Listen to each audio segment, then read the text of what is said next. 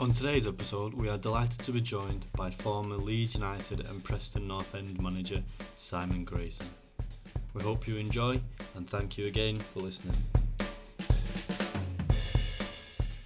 Alright guys, brilliant to get on to our third podcast. How are you? Yeah, I'm good. It's exciting today. We've got another guest just like last week. Just want to introduce Simon Grayson. How are you? How are you doing? Oh, all good, Joe. All good, thank you. Hopefully you are. Yep. Yeah, everything's good over here. How's isolation treating you in these tough times? Yeah, it's not easy for everybody. Just trying to keep some sort of structure in my life in terms of out on my bike, a bit of exercise, walks, doing things around the house, doing jobs that I never thought existed around the house, to be fair. And then a bit of, when it's been real nice weather, so you can sort of chill out a little bit as well. So yeah, it's keeping me busy. Podcast as well. Just trying to keep yourself as much entertainment as possible, isn't it? Yeah. Well, obviously, I think the best place to start with you is the start. You started as a Leeds player. What was it like to step out for the team, which you grew up loving, and how did it feel to be given your debut by the Leeds legend Billy Bremner? Yeah, it was a dream every lad wants to do. When you're growing up as a teenager, you've got ambitions to be a footballer. I signed for Leeds when I was 14, apprentice at 16.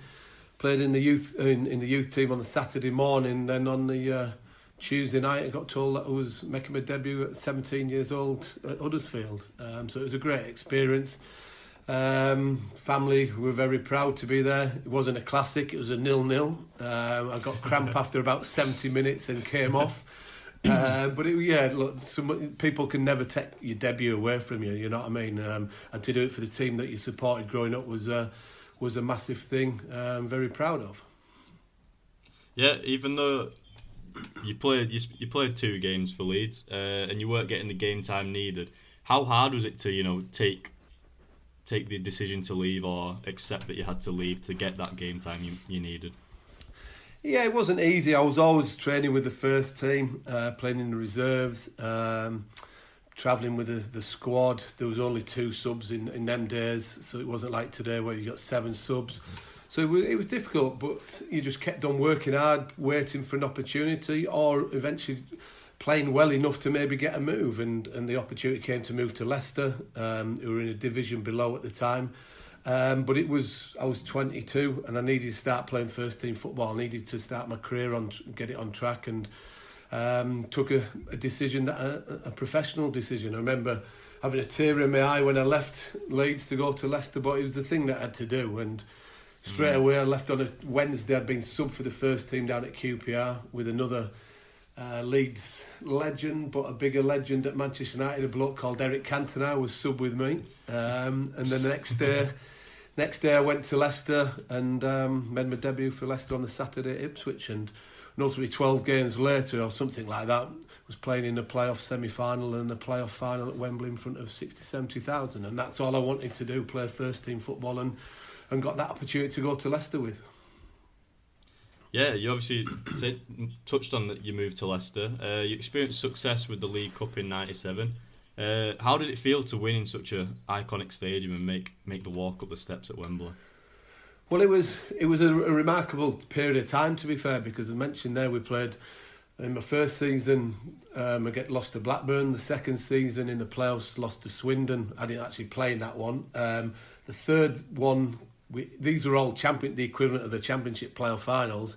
Yeah. The third one, we beat Derby, and I was the captain at the time, and I was the first Leicester captain to lift a trophy at Wembley, and it was a fantastic feeling to walk up the steps, proud family, to lift a trophy in front of 30,000-40,000 was at the iconic old Wembley, was an unbelievable proud moment. And at that period of time at Leicester, Wembley was like our second home. We got promoted, as I said, against Derby, got relegated the following year.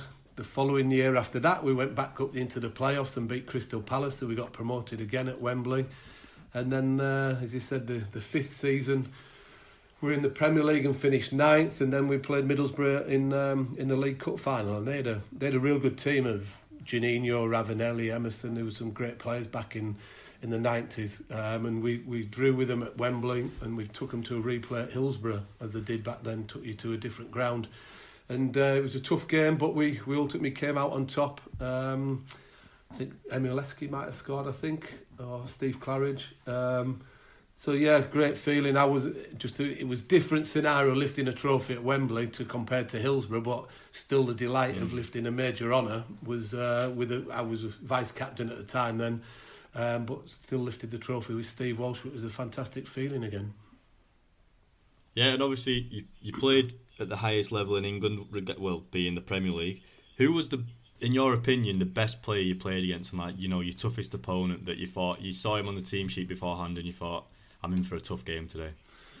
Well, it's very difficult to give an answer to that because people ask you a lot all the time, and when you're playing in the Premier League, it was players week in and week out. I would play midfield some weeks, and I'd be playing against Petit, Vieira, Roy Keane.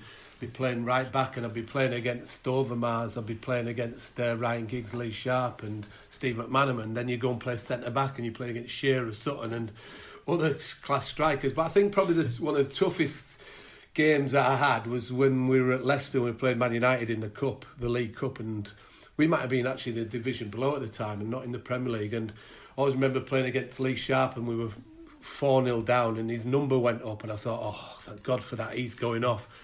And then I looked across to see who was coming on, and Ryan Giggs was coming on. I thought, oh God, I've got another 20 odd minutes of torture coming up here. So I think that was the toughest time to play against, but it was just the level of the Premier League as it is today. Obviously, the fantastic world class players. Simon, what do you think the main difference is stepping up to the Premier League? What makes them players a step above? I think every player can be as fit as each other. Every player has a certain level of talent, and obviously some players have got far more talent than others. And I like to class myself as a hard-working player who could play in a few different positions.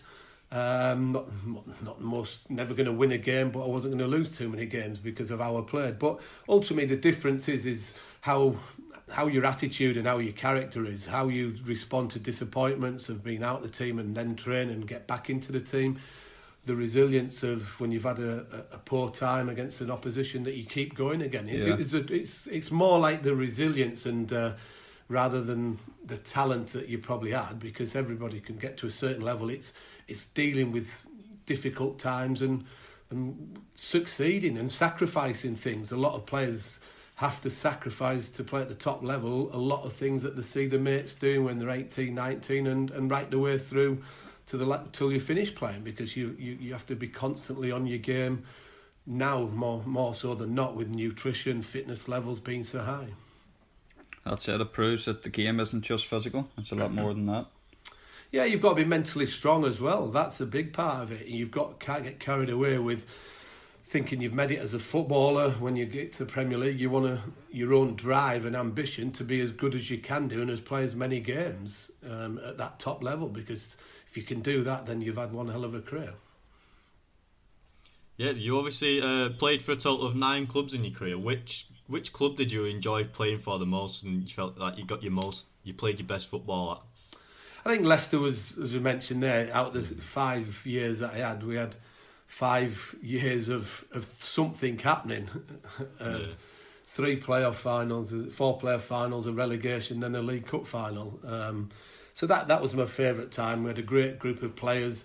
We had some talented players at the time, people like Muzzy Izzet, Emil Heskey, Neil Lennon, Steve Guppy. Then we had some real sort of tough cookies, Matt Elliott, Steve Walsh, who we'd all look after each other on the pitch and off the pitch. We were very close together. Wasn't an easy decision when I left Leicester. I went to Aston Villa because Leicester were then the equivalent of a top 4 team as it is now, and we're in Europe, and we got the quarter final of the Europa League now, and was playing with like Gareth Southgate and Stan Collymore, Dwight York, and we had a real good team then, and it was a big step for me to leave Leicester, where I certainly enjoyed all my time, but it was just the next step of where I wanted to go as a player. And yeah, it wasn't the same as being at Leicester, because I was playing week in and week out at Leicester, but it was still fascinating and fantastic to be at such a big club like Aston Villa was. Yeah, obviously you moved into management after your playing days. Did you know through your playing days all the way through that you were going to make that leap to management? And if you did, who was the most influential manager that you took the most from through your playing days? I didn't know that I was going to be destined for a manager. I always thought, like a lot of players, when you get to your 30s, that you start doing your badges. Am I going to be comfortable doing this in terms of being an assistant, first team coach, or a manager eventually? So I was just going down that route. I was eventually still playing at Blackpool in the first team as well as taking the reserves. So I remember one day we were Tuesday night playing at Bournemouth and getting home at 5 in the morning, and all of a sudden I'm going to Bloomfield Road to pick up the kit, to put in my car to take us to Rochdale or Bury or something like that for a 12 o'clock, 1 o'clock kick-off. So I learned the hard way. And all I did was I just worked hard on my badges, waited for an opportunity. And then I was going to go to another job as a first-team coach. And I spoke to Colin Hendry at the time. And he said, yeah, fine with us to leave. Went to Carl Oyston, the owner at Blackpool at the time. And he said no, which I was surprised about. Mm-hmm. And he said, I said, why? He said, well, I'm sacking Colin Hendry and you're taking over as a caretaker. Wow. So I sort of fell into the progression of being a manager. I always thought that it would be first team coach, assistant, and then see where it took me. But then all of a sudden I was thrust into it, and it wasn't easy, but it was made easier because I was in a dressing room one day playing and then doing the reserves with the other lads, but then all of a sudden I'm now the manager. And what I tried to do, and certainly right the way through my managing career, was to still be my own person, have my own beliefs, my own philosophies, my own ideas, my own character, but try to draw from the experiences of the good managers like Brian Little, Martin O'Neill, and Howard Wilkinson, Billy Bremner in my early days. Take all the good points and learn from their experiences, and then there'll be other managers that I won't name that I thought, well, I wouldn't want to do that if I was a manager myself, and draw from that experience as well, that negative experience. So you try and couple them all together, but ultimately then your own stamp on it as well. What was it that attracted you to coaching? Did you sort of want to be a coach, but you just fell into the management?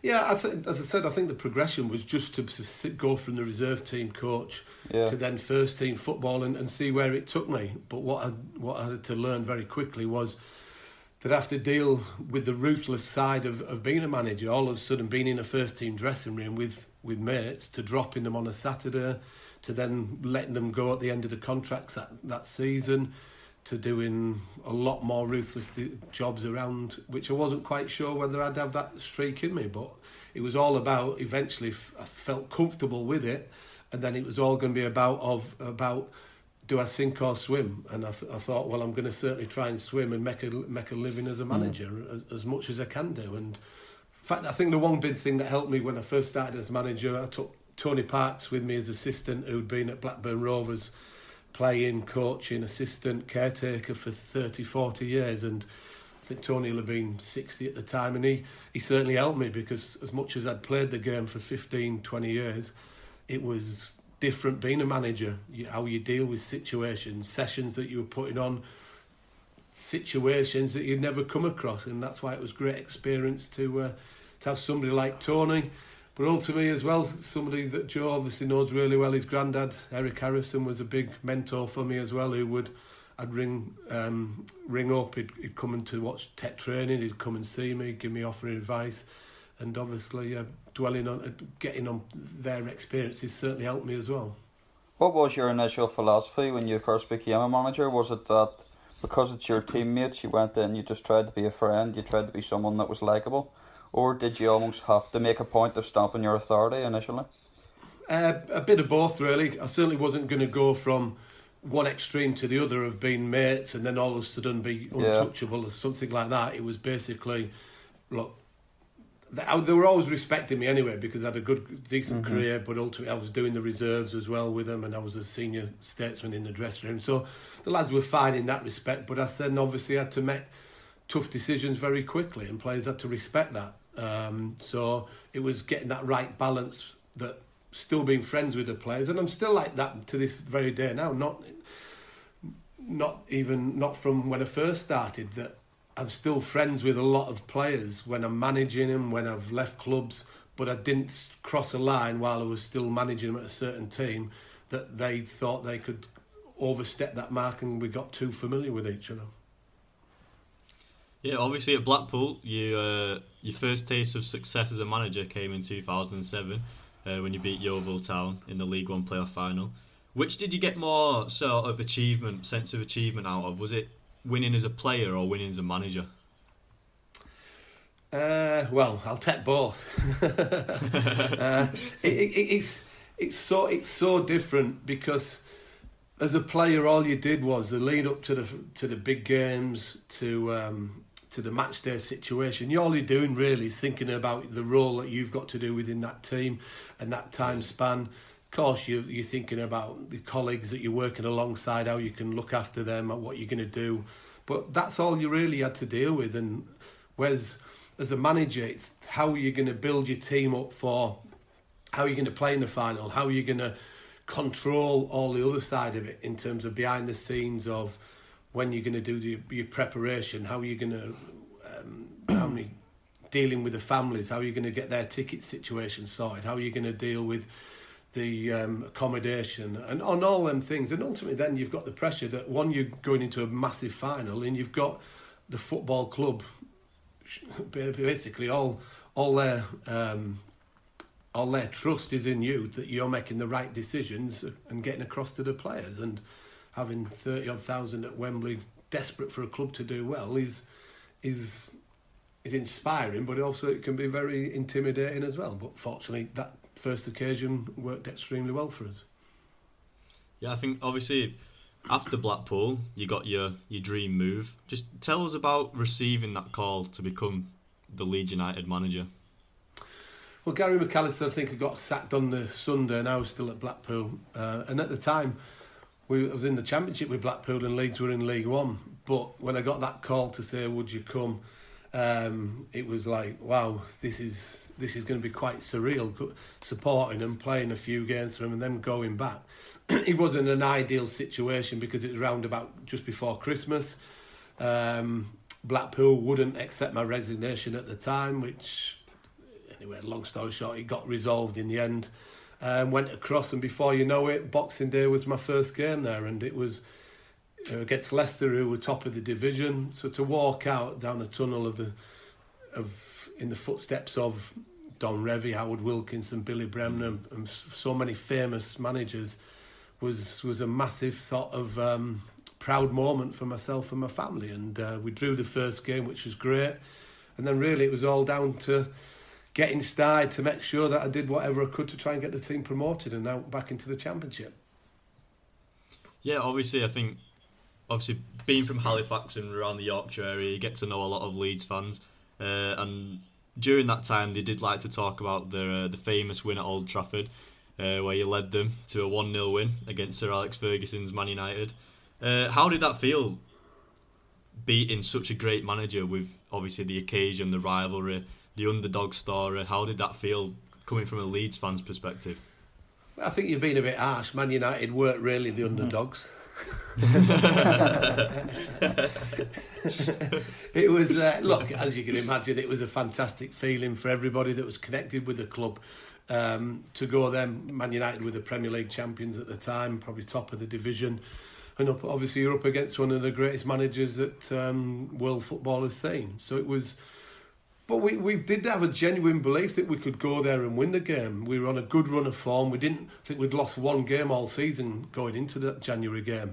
So we knew we had a winning mentality. We knew that we had players in the team that could go and hurt Manchester United if we got opportunities. Beckford and Becchio were good strikers. We knew we had to be on our game and make sure that we were tough to beat defensively. And to be fair, when you look back on the team, Man United was strong because Sir Alex didn't want to lose to us, even though we were League One and they were Premier League. He didn't want to lose to one of the biggest rivals that he had in the game. So when you look at the team, they had Berbatov, they had Rooney played, Johnny Evans, Wes Brown, Gary Neville, Darren Gibson, and then all of a sudden, like, Owen comes on, Valencia comes on, and It was a great moment for us. We probably scored too early. I think 11, 12 minutes in. I'm thinking, even when it went to the injury time, I'm expecting to be Fergie time of 10, 15, 20 minutes or something like that, and that they'd go and score an equaliser or even get a winner. But we saw it out, and it was a great proud moment of 9,000 Leeds fans in the corner that you'd actually turned over Manchester United. What does a win like that do? What does a win like that do to your dressing room and the feeling around the club? Does it just give you that extra boost for the next so many games, or does that high intensity game sort of, drain a bit out of the next game? It probably hindered us, to be fair, because I'm pretty sure, I can't remember for definite, but I think the next game was against Wickham at Ellen Road, and I think we drew 1-1, where really we'd have won that game quite comfortably. But as a lot of people will know, and you mentioned it there, you go from the real highs and all the exuberation of all the emotions of winning such a big game. It's then quite difficult to get back up for the next game when it's not the same sort of level of intensity or edge to it. And it was quite difficult the next few games. We then played Tottenham at White Hart Lane and drew with them and took them to a replay. So we were going through different emotions week in and week out, and no disrespect to the likes of Exeter and Wickham and people like that. When they were playing Leeds United, it was their cup final every week, and we had to deal with that. That was one of the big things in League One we had to deal with. But then we were still having to come back off the highs of beating Man United and playing well against Tottenham and taking them to a replay. Yeah, I think you touched on it then, saying that every club came to Elland Road with a bit extra wanting to win that game. How did you sort of deal with that? Because obviously, like you said, everybody wants to go to Elland Road and beat Leeds. It's sort of every team gets a bit out of it, like a bit of a confidence boost, and they just enjoy it more. Yeah, but it can be intimidating as well. I don't. It wasn't really going to Elland Road too much for the opposition. Yes, of course, they lifted the game without a shadow of doubt. Yeah. But we had a good team and the crowd were behind us, and sometimes the crowd would just blow the opposition away because they couldn't handle maybe the atmosphere that was going off around Elland Road. It was more really that when you went to away grounds, that I'd go and watch a game, say on the Tuesday before we were playing somebody, and there's one man and a dog there. Then all of a sudden you go in there and there's no atmosphere, there's no singing or anything like that. Then all of a sudden we went into town to that same ground, and it was packed of home supporters that had never been there for a long time, and obviously the full allocation that we would take to on the away games just made it a full house, and that they were the most difficult games. As I mentioned, going to Exeter away and places like that was never easy games for you. Was it a confidence boost for the team and obviously yourself, knowing that wherever you were going to be, Leeds were going to travel in their numbers? Again, it can work both ways. There's a huge amount of pressure and expectancy level at Leeds. There was certainly a couple of games, probably the season prior to us getting promoted, we'd gone to Hereford and we'd lost 2-0 or 2-1 or something like that, and the crowd had turned on quite a few of the players singing "not fit to wear the shirt." So it can certainly work for you, but it can be very intense and against you if you're not if you sometimes don't get out of that rut very quickly, or that run of disappointing results very quickly because of the expectancy levels. Yeah, so obviously you moved from Blackpool, who, no disrespect to Blackpool, aren't at the same stature and got the same history as Leeds. How was the pressures different between the two clubs? There's always pressure on managers anyway, and the pressure I put under myself to be successful. And taking Blackpool to the Championship was all about probably just surviving and seeing where the club could then build on for future years. Leeds going to League One, the remit was to make sure that you get promoted from League One. But ultimately then you're going to the Championship, and it is, can we get promoted again? Yeah, it wasn't the same. It wasn't the same at Blackpool doing that. But I knew that because I knew so much about the football club and what it meant to everybody. Yeah. So it wasn't something I was going into blind, and you had to deal with it. And I've seen many players gone to, even when I was there as a young player, that couldn't handle playing and handle the pressure of playing at Elland Road and gone on to have really good careers elsewhere, but couldn't play at Ellen Road because of that expectancy level. Yeah, I think if you go to the end of the season where you obviously went to Old Trafford and came out successful, I just want to talk about the Bristol Rovers game at the end of that season. You needed to win to go up, and you went down to 10 men quite early on. How did you sort of get the players back on track? Because obviously then you conceded the first goal. How did you get their mentality back on track to score them 2 goals? Well, as you said, it'd gone down to the last game of the season, which wasn't ideal, but we knew that if we won in front of 38,000 against Bristol Rovers, who had nothing to play for, we were promoted. So we'd have probably taken that. We'd like to have done it a few weeks previously, but the roller coaster ride of being a Leeds fan, as a lot of them will still testify now, is don't do it the easy way. Max Gradle gets sent off 10 minutes before half time. You go into the dressing room and it's sort of carnage to a certain degree, that lads are sort of shouting amongst themselves, having to go at Max a little bit. He's trying to defend himself, but then it's, as a manager, you've got to calm the situation down, and you've got to make sure that you relay your message across to the players of what we still needed to do. In my mind, I still had a plan B, because knowing that if we were still level going into the last stages of the game with 10 men, I would have to do something different to maybe try and win the game. But then, as you said, then after thinking of all that and settling everybody down, 5 minutes into the second half, we're 1-0 down, and it's like, wow, I've got to go to the plan B very quickly. So made a substitution, brought Johnny Howson on, who within 5 minutes equalised, and it was just like, the atmosphere was unbelievable. It was as if we were playing with 15 players and they were playing with about 8. They couldn't get out their own half. Players that had done all quite okay for them were then doing stupid things to the goalkeeper who had played well, caught a ball and threw it out very quickly, when really he should have just taken his time and killed the game a little bit. Threw it straight to Bradley Johnson, who mishits the shot, and it falls to Jermaine, and we score. And all of a sudden, from being 1 down, we're 2-1 up, and we never really looked back. Ultimately, you're still waiting for that final whistle to go to make sure that you've sealed promotion, and when it did, obviously lots of celebrations happened. Do you feel that the pressure from the Leeds fans can sometimes work against you more than what it goes for you?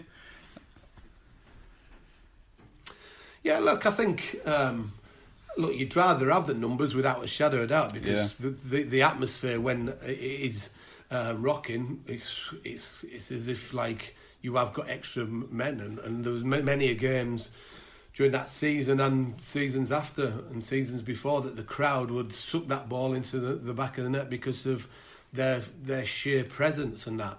Of course, it's not easy for players, and mentioned it before, that they have to deal with the situation, and that's where the tough and the good players really shine, that they can deal with handling pressure, not just the talent. It's all about the mental side of the game. So, look, I'd rather have 25, 30,000 behind you, even more 35,000, than a few thousand where it's less pressurised. So just as that final whistle was blown and you realised that you'd taken your boyhood club up, what was the feeling like at that point as all the fans rushed onto the pitch? One, to try and get off the pitch as safely as quick as possible. But it was, I think it was one of relief, really, because the roller coaster ride on the particular day was like, oh, eventually we've done this, we've done it the hard way. But people ask me what was my favourite day. Was it the Old Trafford game, or was it the promotion Bristol Rovers game? And I'd have to say it's the Bristol Rovers game, because it was the icing on the cake beating Man United, obviously, but it was our bread and butter was to get the club back into the Championship over the course of a full season, and to do that and to do it how we did, we made it very difficult for ourselves. The overriding emotion was probably more about the relief rather than anything else, because we'd actually done it. And for a few days you settle down, you go away for a quick break, and then all of a sudden it's like, right, start planning for the Championship now. Obviously, you went up automatically that season.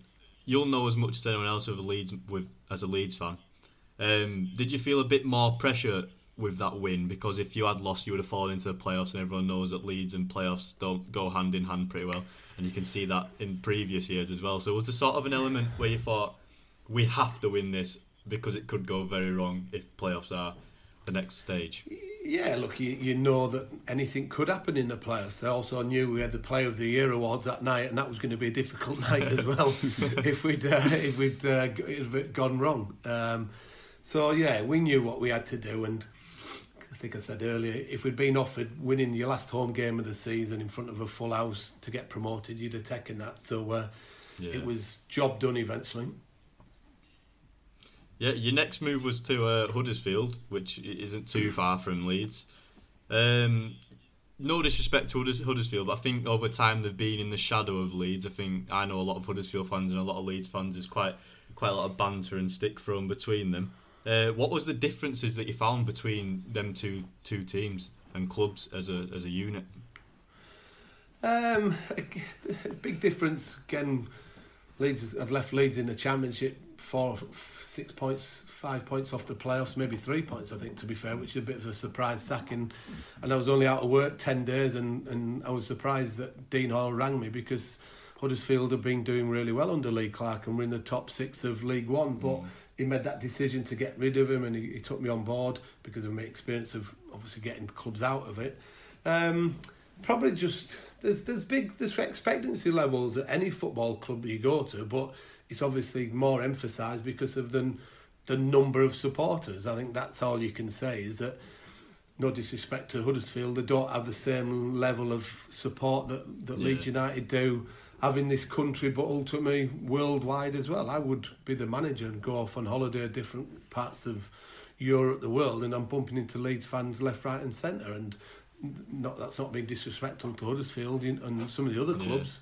Leeds are one of the biggest clubs in English football, not just in the Championship, and that's just comes with the territory. So, but you go there to Huddersfield to make sure that you try and do a job that equally as important to Huddersfield staff, supporters, that it was at Leeds and Blackpool, to get them promoted as well. And obviously he was fortunate to do that again. Yeah, yet again you got another club out of League One. At this point, did you think that it's quite easy, this getting clubs out of League One? I'm quite good at this. Quite good at this promotion malarkey. I wouldn't say I was thought like that. I was very pleased that I'm very pleased that it panned out. And when you look at the Huddersfield game, there's a bit of a slice of luck that Alex Smithies took the 21st penalty, and Steve Simonson, the goalkeeper for Sheffield United, put his into the Huddersfield Town fans, and Huddersfield are promoted after 22 penalties, and that was an unbelievable day that I've never experienced before or seen before. So you do need a little bit of luck to go your way down the line, but very, very pleased that it did. Yeah, obviously as a player, I can imagine penalty shootouts aren't the most pleasant experiences. What's it like as a manager, knowing that it is a complete lottery from now on? Are you sort of like a fan at this point, knowing you can't do anything, you've just got to watch? Well, I sat in the dugout with Dean Hall, the owner, and because, like you said, you can't affect it. All you did was you did the order of who was going to go, give it to the ref, and then you sit back and wait and see. And you might not know that we missed our first 3 penalties. Tommy Miller,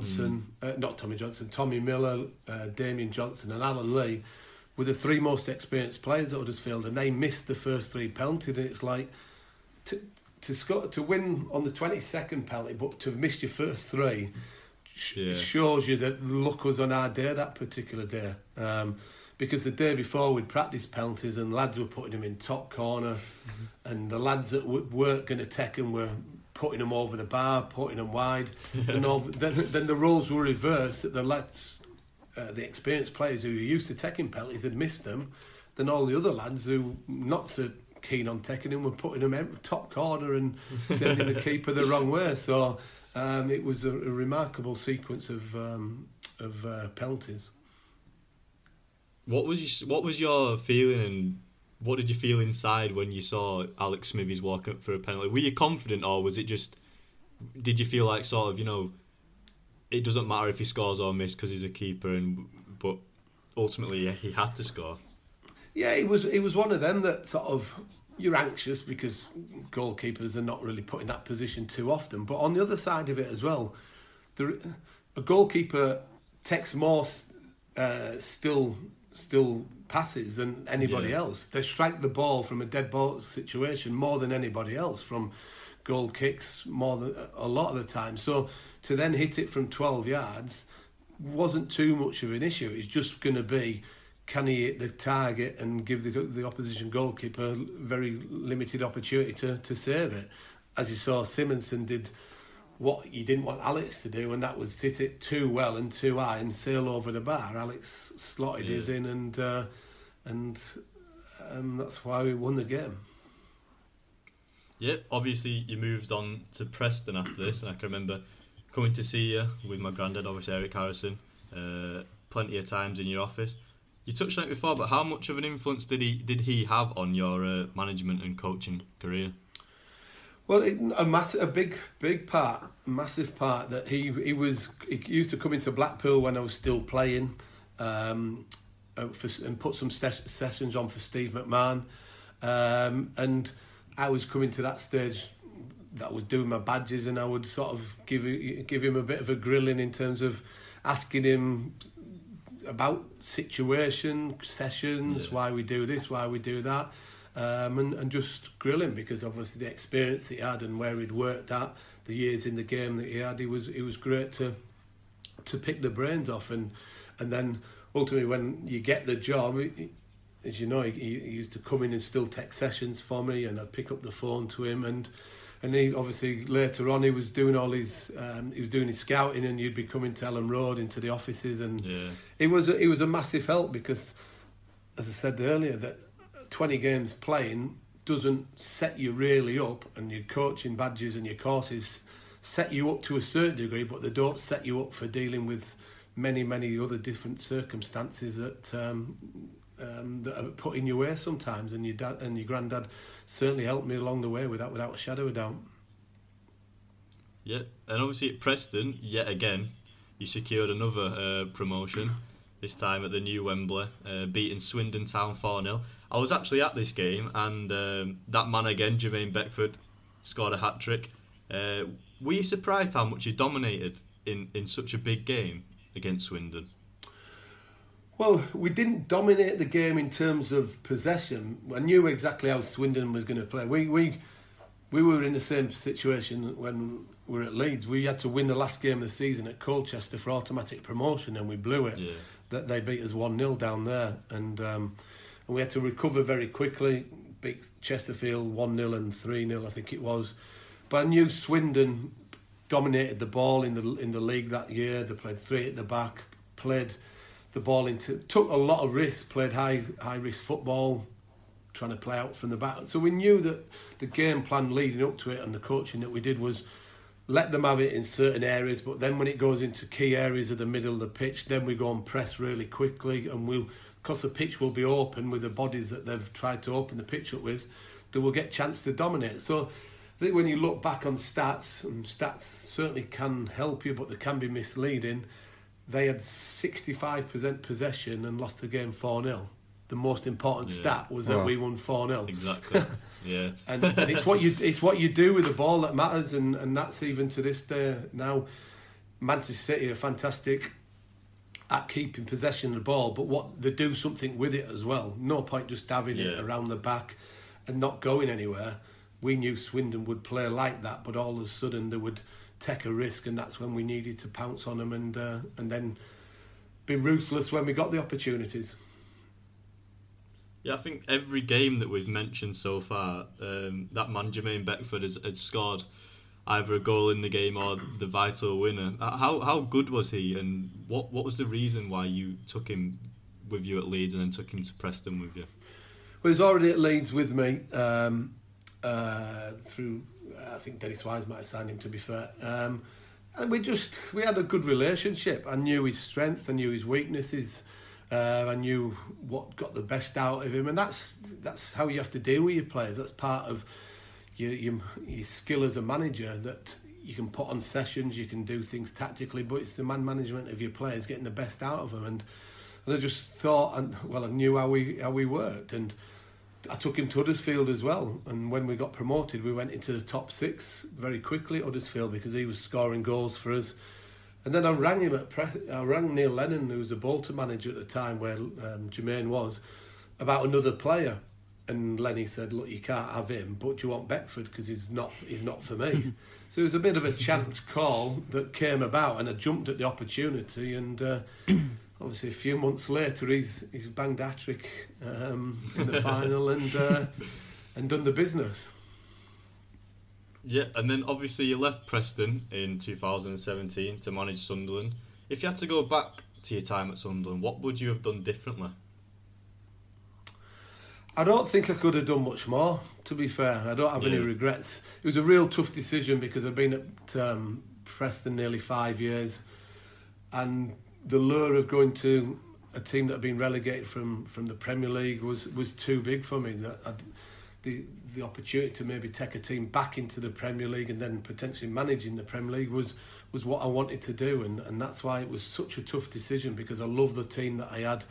Even now, you see that a lot of the lads that are playing at Preston are in the top 6 of the Championship were players that I'd signed and worked with and taken them from free transfers, minimum salaries and transfer fees. And I love working with them, but the lure of going there was too good to turn down. But then you realise it's not the ideal situation because of a relegation, negativity, maybe financially it's going to be very difficult selling players. But you still felt that there was a group of players there that were talented enough to be at least in around the playoffs. But what you don't realise until you get in there, that there's more underlying problems of the football club in general. The owner didn't want to put any more money in, and players didn't want to be there. Players were not hungry enough. They'd earned a fortune in the Premier League and they weren't bothered about running through a brick wall. If the one thing I would have done, if I could have done, and certainly couldn't have done, was if I could have taken the group that I had at Preston with me to Sunderland. That was one thing that I would have done, because them lads would run through a brick wall for me. And it wasn't just at Sunderland that it was about me, because Chris Coleman had more games than I did there and couldn't get them even to stay up. So it was more of a big underlying problem than anybody could really envisage. You touched on it there. Is it about, obviously, players on high wages? Is it hard sometimes to get a player to do a job when he's earning X amount, which is quite a high amount, because it's hard to keep their head in the game of football because they are obviously earning so much money? Well, you wouldn't think so, because ultimately the player should want to play for nothing. A player all he wanted to do as a teenager, a kid growing up, was wanted to play football. So even now, the real top players, you said to them, go and play on a Saturday for nothing, they would do. Money is obviously it's a necessity, and it's making players very, very wealthy players at this moment in time. And that's why the strong, real good characters and the real good players in the game can knuckle down and keep doing the things because of their own professional pride, rather than sort of the salary that they're being paid. And that wasn't a reflection on all the players at Sunderland, because there was some good, genuine lads. John O'Shea was there, as you'll know, from Manchester United, who was a fantastic pro. Aidan McGeady, who was a player I had at Preston, took up there. So there was some real good lads. There was just sort of a group that didn't really sort of go the way into your thinking of, or didn't want to do anything beyond them that they really had to do as such. Plus, there was a lot of negativity around the place, and players couldn't handle that as well. You recently returned to Blackpool for a spell. How did it feel to go back after so many years, and how had the club changed? It hadn't changed too much. The training ground was still there, and not in a great state, unfortunately. But it wasn't really about... I'd had a year out doing a lot of media stuff, Sky, Talk Sport, and it was the first year that I'd had out in 32 years, maybe longer, that I've thought, well, I'm going to take a bit of a time to reflect and see do something else, because it, as you can tell, takes a lot out of you being a manager over the years. So I just wanted to do something a little bit different, and when I spoke to them, it was not sort of what enticed me back of me being connected with the club. It played a part, but it was more what the ambition of what the owner was wanting to do, because I knew there'll be a certain element of going back that wasn't going to be for everybody, that I'd walked out in the first place to go to Leeds. I'd managed Preston for such a long time. It was the biggest rivals. But I just felt that I could overcome that and get good results and everybody would be fine. And what the owner was saying to me at that time was, we want to rebuild the club, we want to take small steps, we're not in a rush to get promoted, this, that and the other. And we had a real good start. We got Christmas time just before, we go 2 points off top. And everybody then sort of gets slightly carried away that expectancy levels increase, that we're going to get promoted, when really we were overachieving, I thought. And then we have a good window of different players, and then unfortunately I get 2 games to work with players and you leave. Yeah, obviously at the moment, unfortunately, you're not in work. But if you were coaching right now during this very strange times, how would you be working to make sure that your team stays fit and keeps the head screwed on and don't kind of just put on too much weight or get too unfit during this time? Yeah, obviously I speak to quite a few coaches and managers now to pick their brains of what they are doing with the players, and a lot of them are obviously sending out programmes with the data that you can follow the players of the workload that they're doing. So you can do that. You can have meetings one-on-ones through the tools that we're using today, and do reflection meetings of what they've done so far, how they're maybe going to do things better in the future, strengths, weaknesses to work on. Maybe players on a physical side of it as well can work on things that they don't have time to work on, other attributes that they need to improve. So I think there's many different factors, but you are obviously very limited in what you can do because of the rules and regulations that are surrounding things at this moment in time. And it'll be interesting to see how quickly football does regroup again, and then how everybody comes back. Are the players as fit as they were when they finished? Are the players got their edge and the sharpness to them? Are they really motivated? It's going to be quite interesting how these things pan out when we eventually get back to football, if we do. Yeah, obviously your son Joe is currently at Blackburn Rovers. Growing up, did you sort of have a hands-on approach with his coaching, or did you sort of want to take sort of a step back and have a father role and just let his coaches coach him? I think I have a little bit of input, but I did try and stay away from it. Like, he's been at Blackburn since he was 6 or 7, I think it is. So ultimately, you're watching him on a Sunday or his training sessions, and I tried to do that as often as possible. And sometimes you would have to bite your tongue because you're hearing certain things are being said, and you're thinking, well, I don't actually agree with that. But he has to learn. He had to learn and develop, and I wasn't connected with that club, so it wasn't my input to him. But what you would do is have a conversation when he was 8, 9 about maybe how the game had gone, and obviously in 18 he becomes a different type of player. To then be a very proud father, watching him make his debut and then go on loan to Grimsby. So even now we have conversations all the time when I've watched him, and he does value my opinion and stuff, but he's obviously got to learn from his own coaches. He's also got to learn himself of dealing with situations, of when he's had a good day, when he's had a bad day, it's gone his way, it hasn't gone his way. He's been unfortunately out for nearly 5-6 months through an injury of tearing his hamstring really badly that needed an operation. So he's had to deal with his emotional side of dealing with a long-term injury, doing all his prehab, doing his recovery work, and now he's back to fitness in terms of being able to do his running and that sort of stuff. So it's I'd like to think that he's appreciated the help of his dad and the advice that I've given him, but ultimately as well I'm really proud of him that he's done things off his own back as well, and developed as a person and as a footballer as well. Yeah, correct me if I'm wrong, but was it pre-season that you came up against him in a game? How did that feel? Yeah, it was Blackpool pre-season this year. It was our last pre-season game before the season started, and Tony Mowbray brought Blackburn over, and he was on the bench, and then I think he probably got 15-20 minutes at the end, and I'm thinking it was weird because I'm thinking I want you to do well here, Joe, but the last thing I need you to do is set up a couple of goals and we get done 3 or 4 or something like that. I think so. It was great to be involved like that. I think what I would find really difficult would be if I was managing on a proper game. Managing a team against him, because ultimately when you're managing a team, you're going through the strengths and weaknesses of the opposition, and I would have to be very careful what I'd say, because I don't want to big him up too much and I don't want to put him down too much. So that maybe that situation might arise one day, maybe it won't, who knows. Did you find yourself watching him a lot in that game, or were you trying to stay focused on your team? One eye was watching him and one eye was watching the game go on.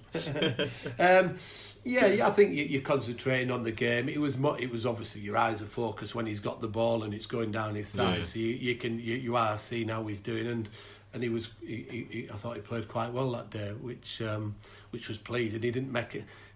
I wouldn't want him to make a mistake, but obviously it'd have been nice if we'd scored and somebody else had made a mistake. Just to round it off, are you looking to get back into management, or are you trying to take a bit of a, well, obviously everyone's got to take a break now, but a bit of a break from football?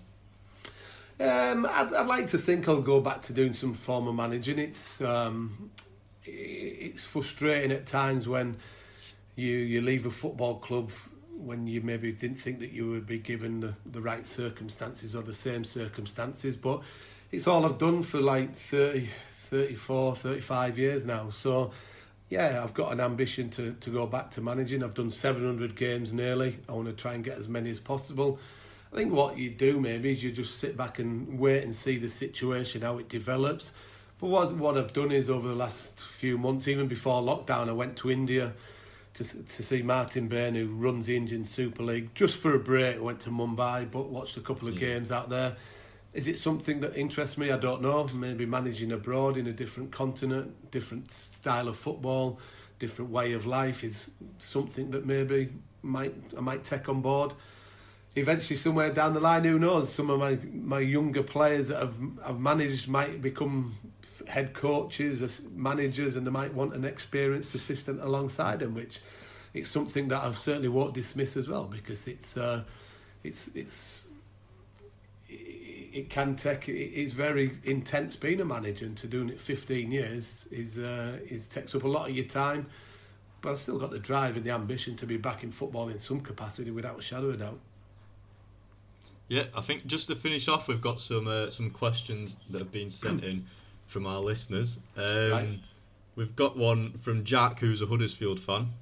What was it like switching from Leeds to Huddersfield, considering the rivalry?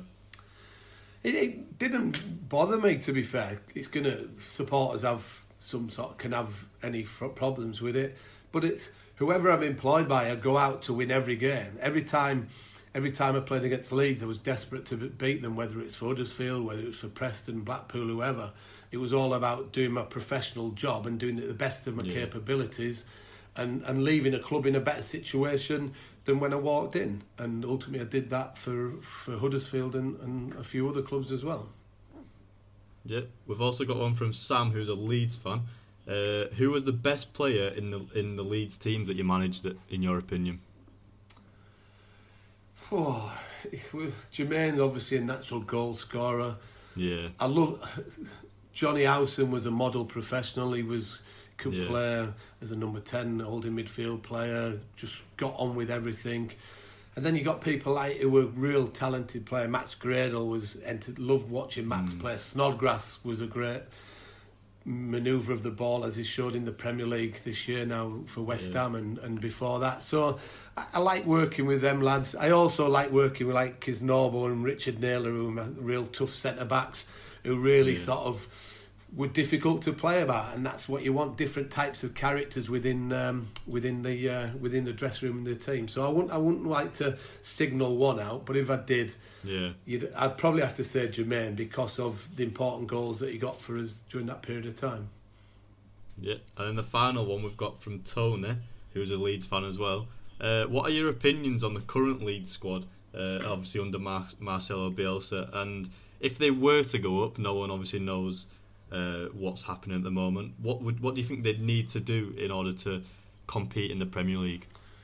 I think what they've done since Bielsa's got in, he's transformed a team and a club that was not really going anywhere, really, not really got too close to the playoffs, and then all of a sudden, with a similar group when he first came in, he's changed them into absolute and phenomenal team in terms of the intensity and how they played from the back, the quickness of the passing. Obviously, the pressure toll last year, and we talked about missing out in the automatic promotion and then the playoffs. They've got a talented group of players, and he takes a lot of credit for that. If they get promoted like everybody hopes, well, not say everybody, should I say, let me rephrase that, a lot of people would like to happen, then like any team get promoted, they're going to have to get some new players without a shadow of doubt. But it will be interesting, because we saw them play against Arsenal in the Cup earlier in the year, and they played Arsenal off the park, and that was at the Emirates. Yes, it was a one-off game. Can they do that over the course of the season if they get into the Premier League? Who knows? But I think new recruits would certainly be needed. But also, would Bielsa change his philosophy and try and take the game to all the big teams, and like he does at this moment in time? I would think he probably would, because I don't think he's got too many other ways of playing. Yeah, I think just to finish off right now, I think we're just going to ask you to pick 2 five-a-side teams. The first one being players that you played with, and the second one being players that you managed. God. So let's start with the players that you've played with. God, you haven't given me much time to get this one started. Right, players I've played with. Let me think of the one. Steve Walsh for Leicester, because he was a true, proper centre half. To be fair, he'd run through a brick wall for you. Good times with him. Probably because he was a talented goalkeeper, a bit eccentric. Probably Bosnich. I'm gonna forget certain people without a shadow of doubt. Gordon Strachan was a massive influence on my career at Leeds, both on the pitch and off the pitch. So Gordon would be up there as well. So Walsh, Bosnich, Strachan. Oh God.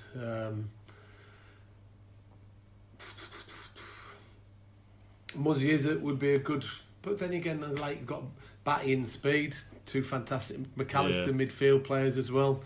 That's a real tough question to sort of give me. You know what I mean? I'll just go with the Leeds 5 then. I'll go with McAllister, Speed, Batty, and Strachan as a midfield forward. We won't have a goalkeeper. We'll just go with Emil Eski up front. Oh, perfect. Well, what about players that you've managed? Again, this is a tough one there as well. Jermaine would have to be in there. God.